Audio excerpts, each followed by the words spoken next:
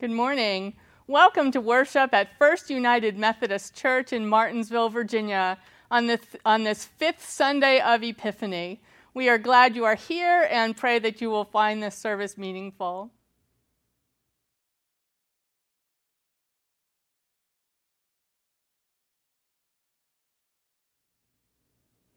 This morning's call to worship is a responsive call to worship based on our lectionary readings for today from the Psalms, Isaiah, and the Gospel of Mark. Lord God, through Jesus, you opened the eyes of the blind, you healed the sick, and you fed the hungry. We give thanks and praise for your mercy and your love. Loving Father, by the Spirit you restore strength to the weary and give hope to those who are in despair. We give you thanks and praise for your mercy and your love. You call us, Lord, to proclaim your deeds and your wonders to all people. You call us to worship and to serve you, that all may be made whole. You offer us a new life of righteousness. We give you thanks and praise for your mercy and your love. Make us worthy, O God, to receive all your gifts. Descend on us like the light of a new day. Give light to our souls and put your praise upon our lips. Amen.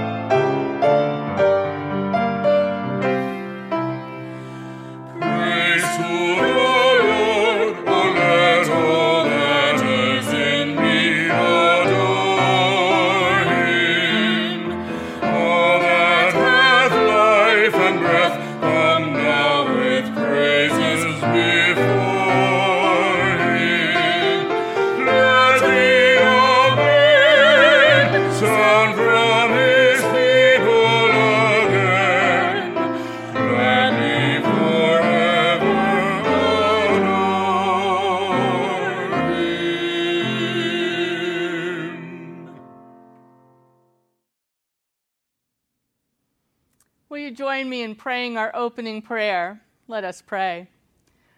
Reconciling God, who holds the brokenness of the world in a vast embrace, restore us to your side, so that we may offer healing and hope beyond our walls.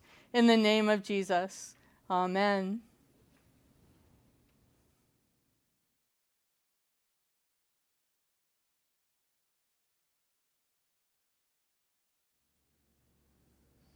Good morning.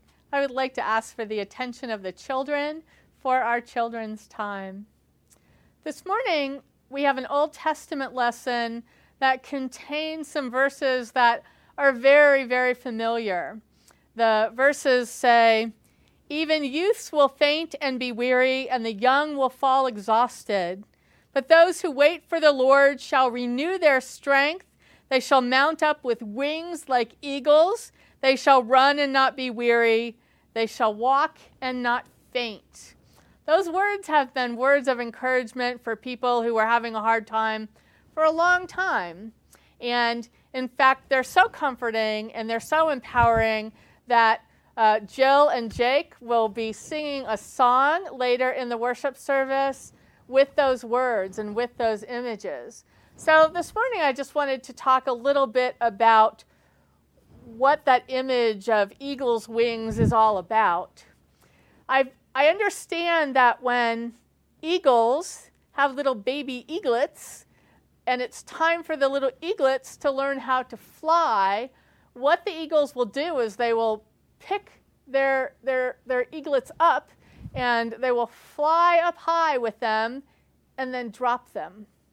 And then as their little ones start falling, hopefully trying to spread their wings and fly for the first time, the eagles will soar beneath them and catch them on their wings, and then drop them again, and then catch them on their wings, always making sure that they never fall and get hurt. It's a wonderful image of God. God always catching us when we're about to fall. God always finding a way beneath us when we stumble. God always being there for us in times when we feel like our own strength is not enough. So, when that happens to you, when you feel like you're having a really hard time, know that God is there to support you. Think about the eagle and the eagle's wings, and remember that God wants to hold you up the same way. Thanks for being here this morning.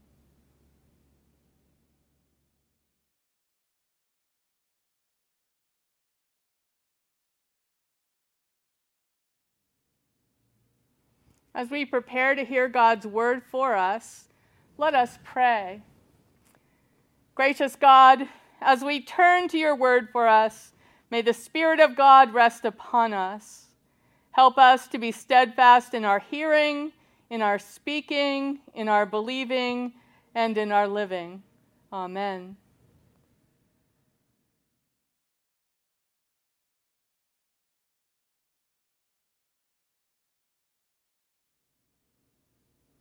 Our Old Testament lesson this morning is found in the 40th chapter of Isaiah, beginning with the 21st verse.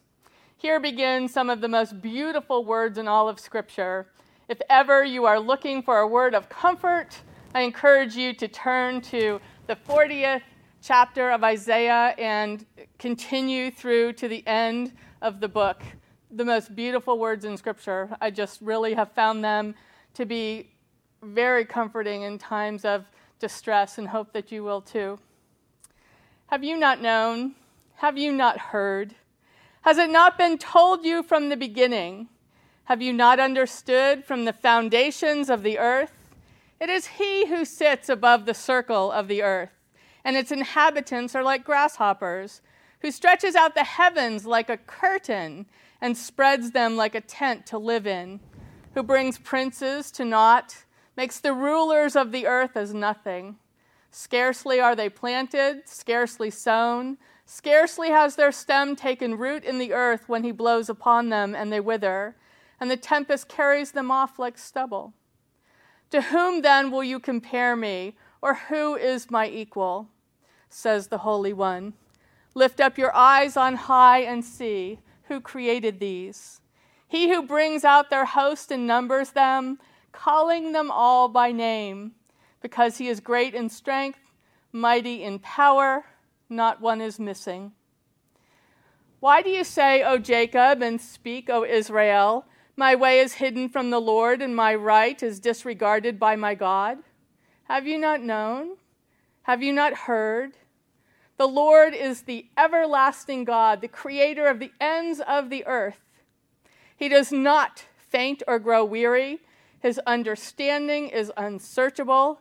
He gives power to the faint and strengthens the powerless. Even youths will faint and be weary, and the young will fall exhausted. But those who wait for the Lord shall renew their strength. They shall mount up with wings like eagles. They shall run and not be weary. They shall walk and not faint. This is the word of God for the people of God. Thanks be to God. Amen.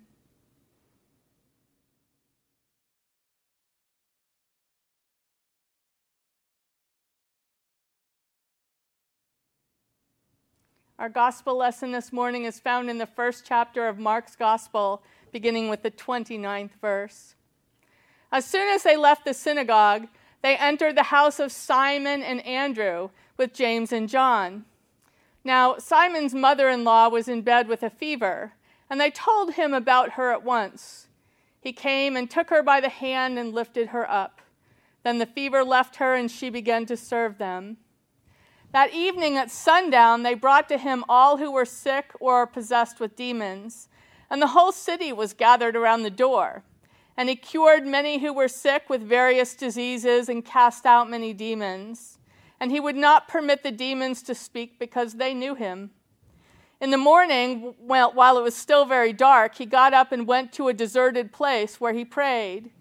And Simon and his companions hunted for him. When they found him, they said to him, "Everyone is searching for you." He answered, "Let us go on to the neighboring towns, so that I may proclaim the message there also. For that is what I came out to do." And he went throughout Galilee, proclaiming the message in their synagogues and casting out demons. This is the gospel of our Lord Jesus Christ. Thanks be to God. Amen.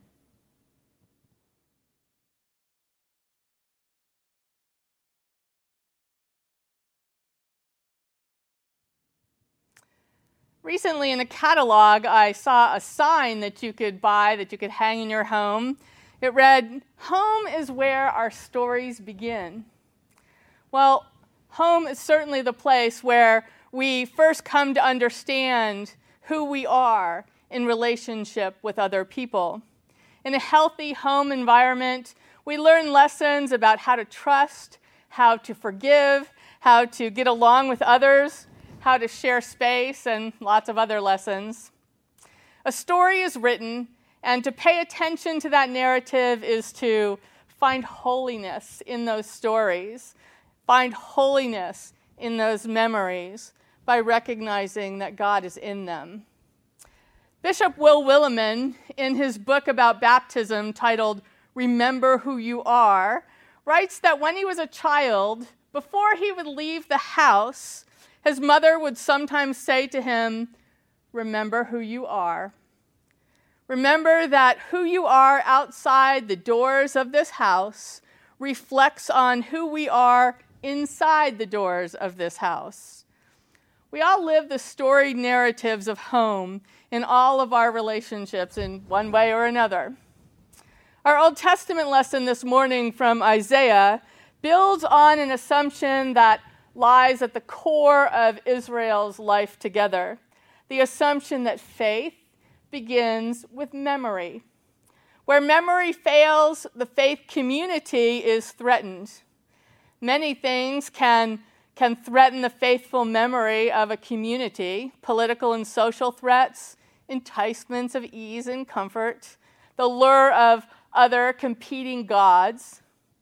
At the point where our Old Testament lesson picks up, destruction and exile have generated despair and chaos in the lives of the Israelites. Doubts about God's attention to Israel's future and God's power to control and direct that future, threaten the very constitution of the community. The passage begins with a call for Israel to remember. Have you not known? Have you not heard? Has it not been told to you from the beginning? Have you not understood from the foundations of the earth? They are people who had forgotten who they were, people with theological amnesia.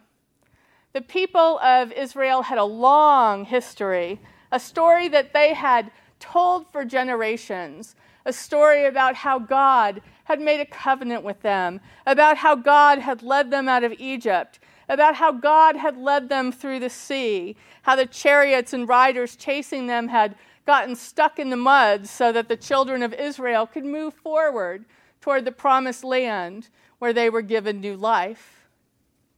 It was a powerful story, but they didn't know what was to come next. God had saved them. God had given them a new land and new life. That had been central to their identity, and yet it was in the past. Last time, it was the Egyptians who were the problem, and the Red Sea also being in the middle of their path to the promised land. But now, in Isaiah's time, the Babylonians are the problem. The congregation which heard Isaiah's sermon were people whose understanding of what it meant to be the covenant people had crumbled along with the destruction of Jerusalem. They were exiled from both the land and the notion that God would protect them. Everything they had known of God, they thought, was gone.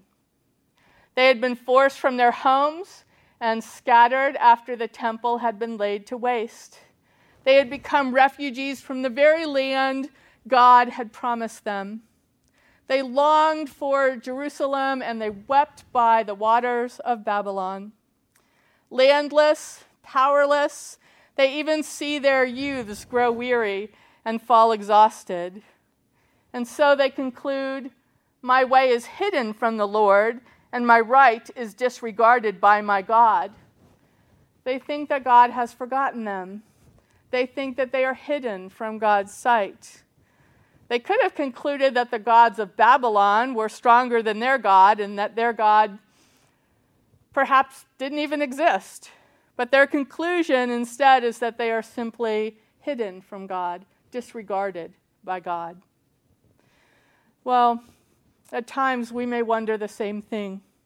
Wonder about God if the current state of the world is any indication of how almighty God actually is, or how much God really cares.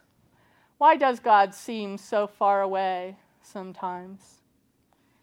One interesting thing about this text is how it moves from God being described as the one who sits above the circle of the earth and creates and controls nations, bringing princes to naught and making the rulers of the earth as nothing.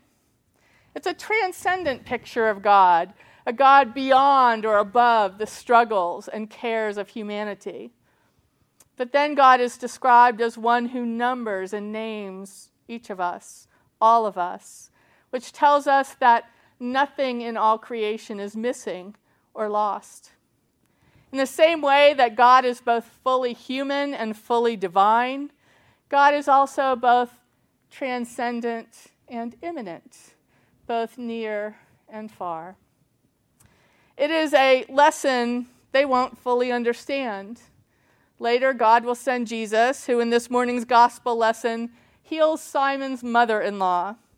Remember that in the season after Epiphany, all of the readings have some thematic tie.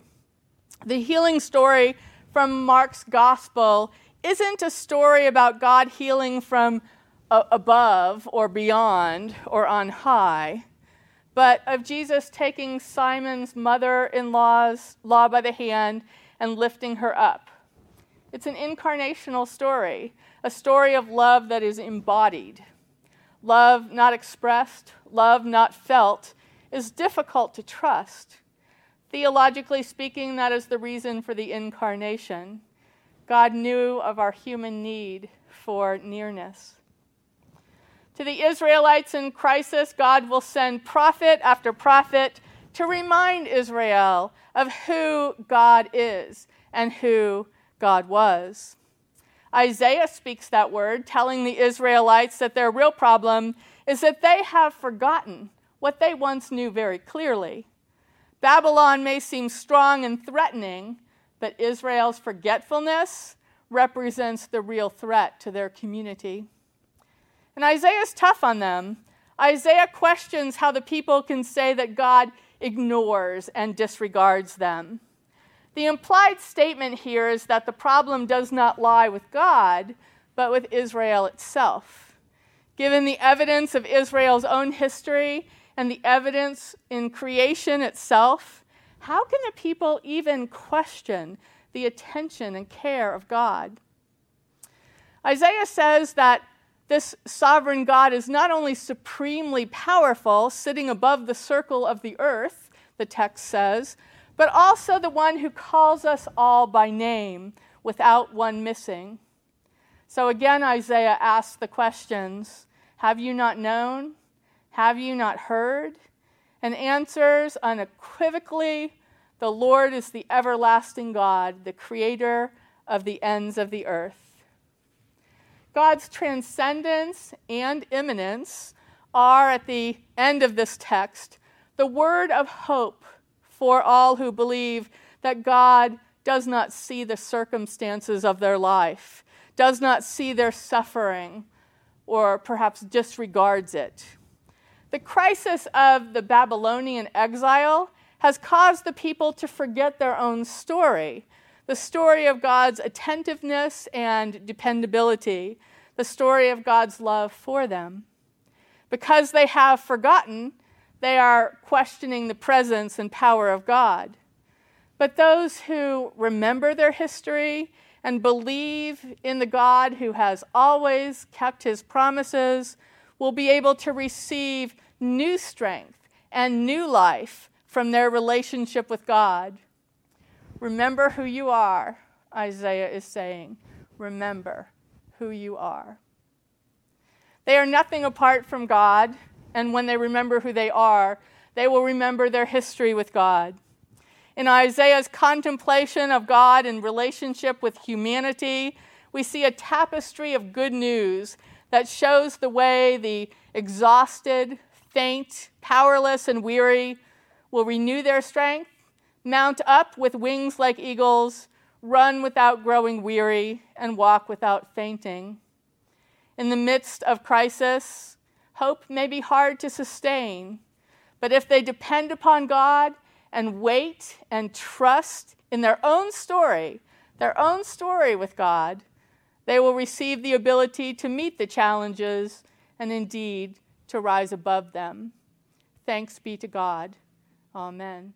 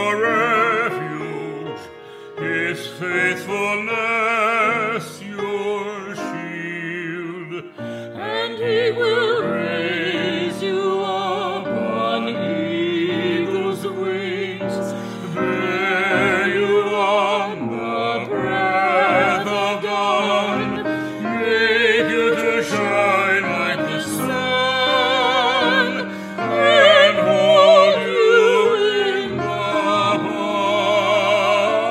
of His hand. You need not fear the terror of the night, nor the arrow that flies by day. Though thousands fall about you, near you it shall not come. And He will raise you up on eagle's wings, bear you on the breath of dawn, make you to shine like the sun, and hold you in the palm of His hand.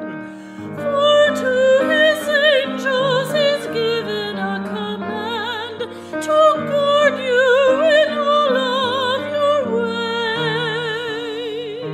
Upon their hands they will bear you up, lest you dash your foot against a stone.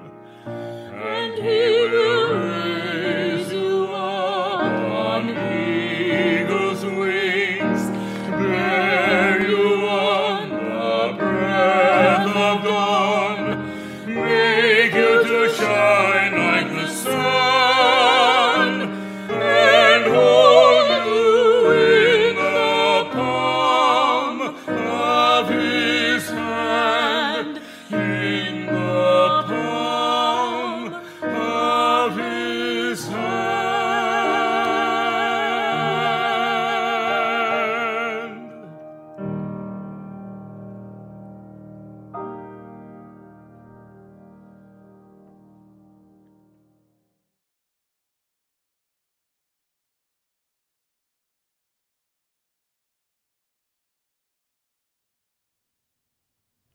Let us affirm our faith with the Apostles' Creed. I believe in God, the Father Almighty, maker of heaven and earth, and in Jesus Christ, His only Son, our Lord, who was conceived by the Holy Spirit, born of the Virgin Mary, suffered under Pontius Pilate, was crucified, dead, and buried. The third day He rose from the dead. He ascended into heaven, and sitteth at the right hand of God the Father Almighty. From thence He shall come again to judge the quick and the dead. I believe in the Holy Spirit, the Holy Catholic Church, the communion of saints, the forgiveness of sins, the resurrection of the body, and the life everlasting. Amen.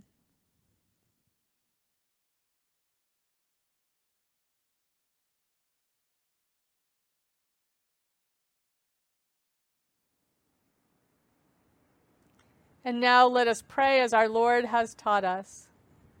Our Father, who art in heaven, hallowed be thy name. Thy kingdom come, thy will be done, on earth as it is in heaven. Give us this day our daily bread, and forgive us our trespasses, as we forgive those who trespass against us. And lead us not into temptation, but deliver us from evil. For thine is the kingdom, the power, and the glory forever. Amen.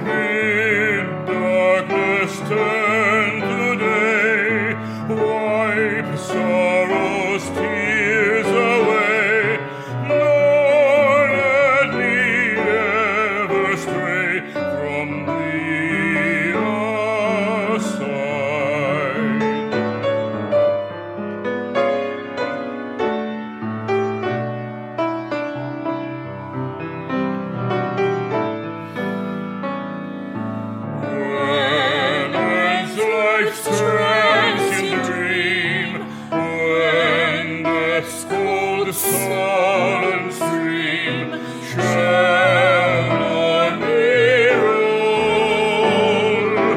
Blessed Savior, then in love, fear and distrust remove. Oh, bear me safe above a ransomed soul.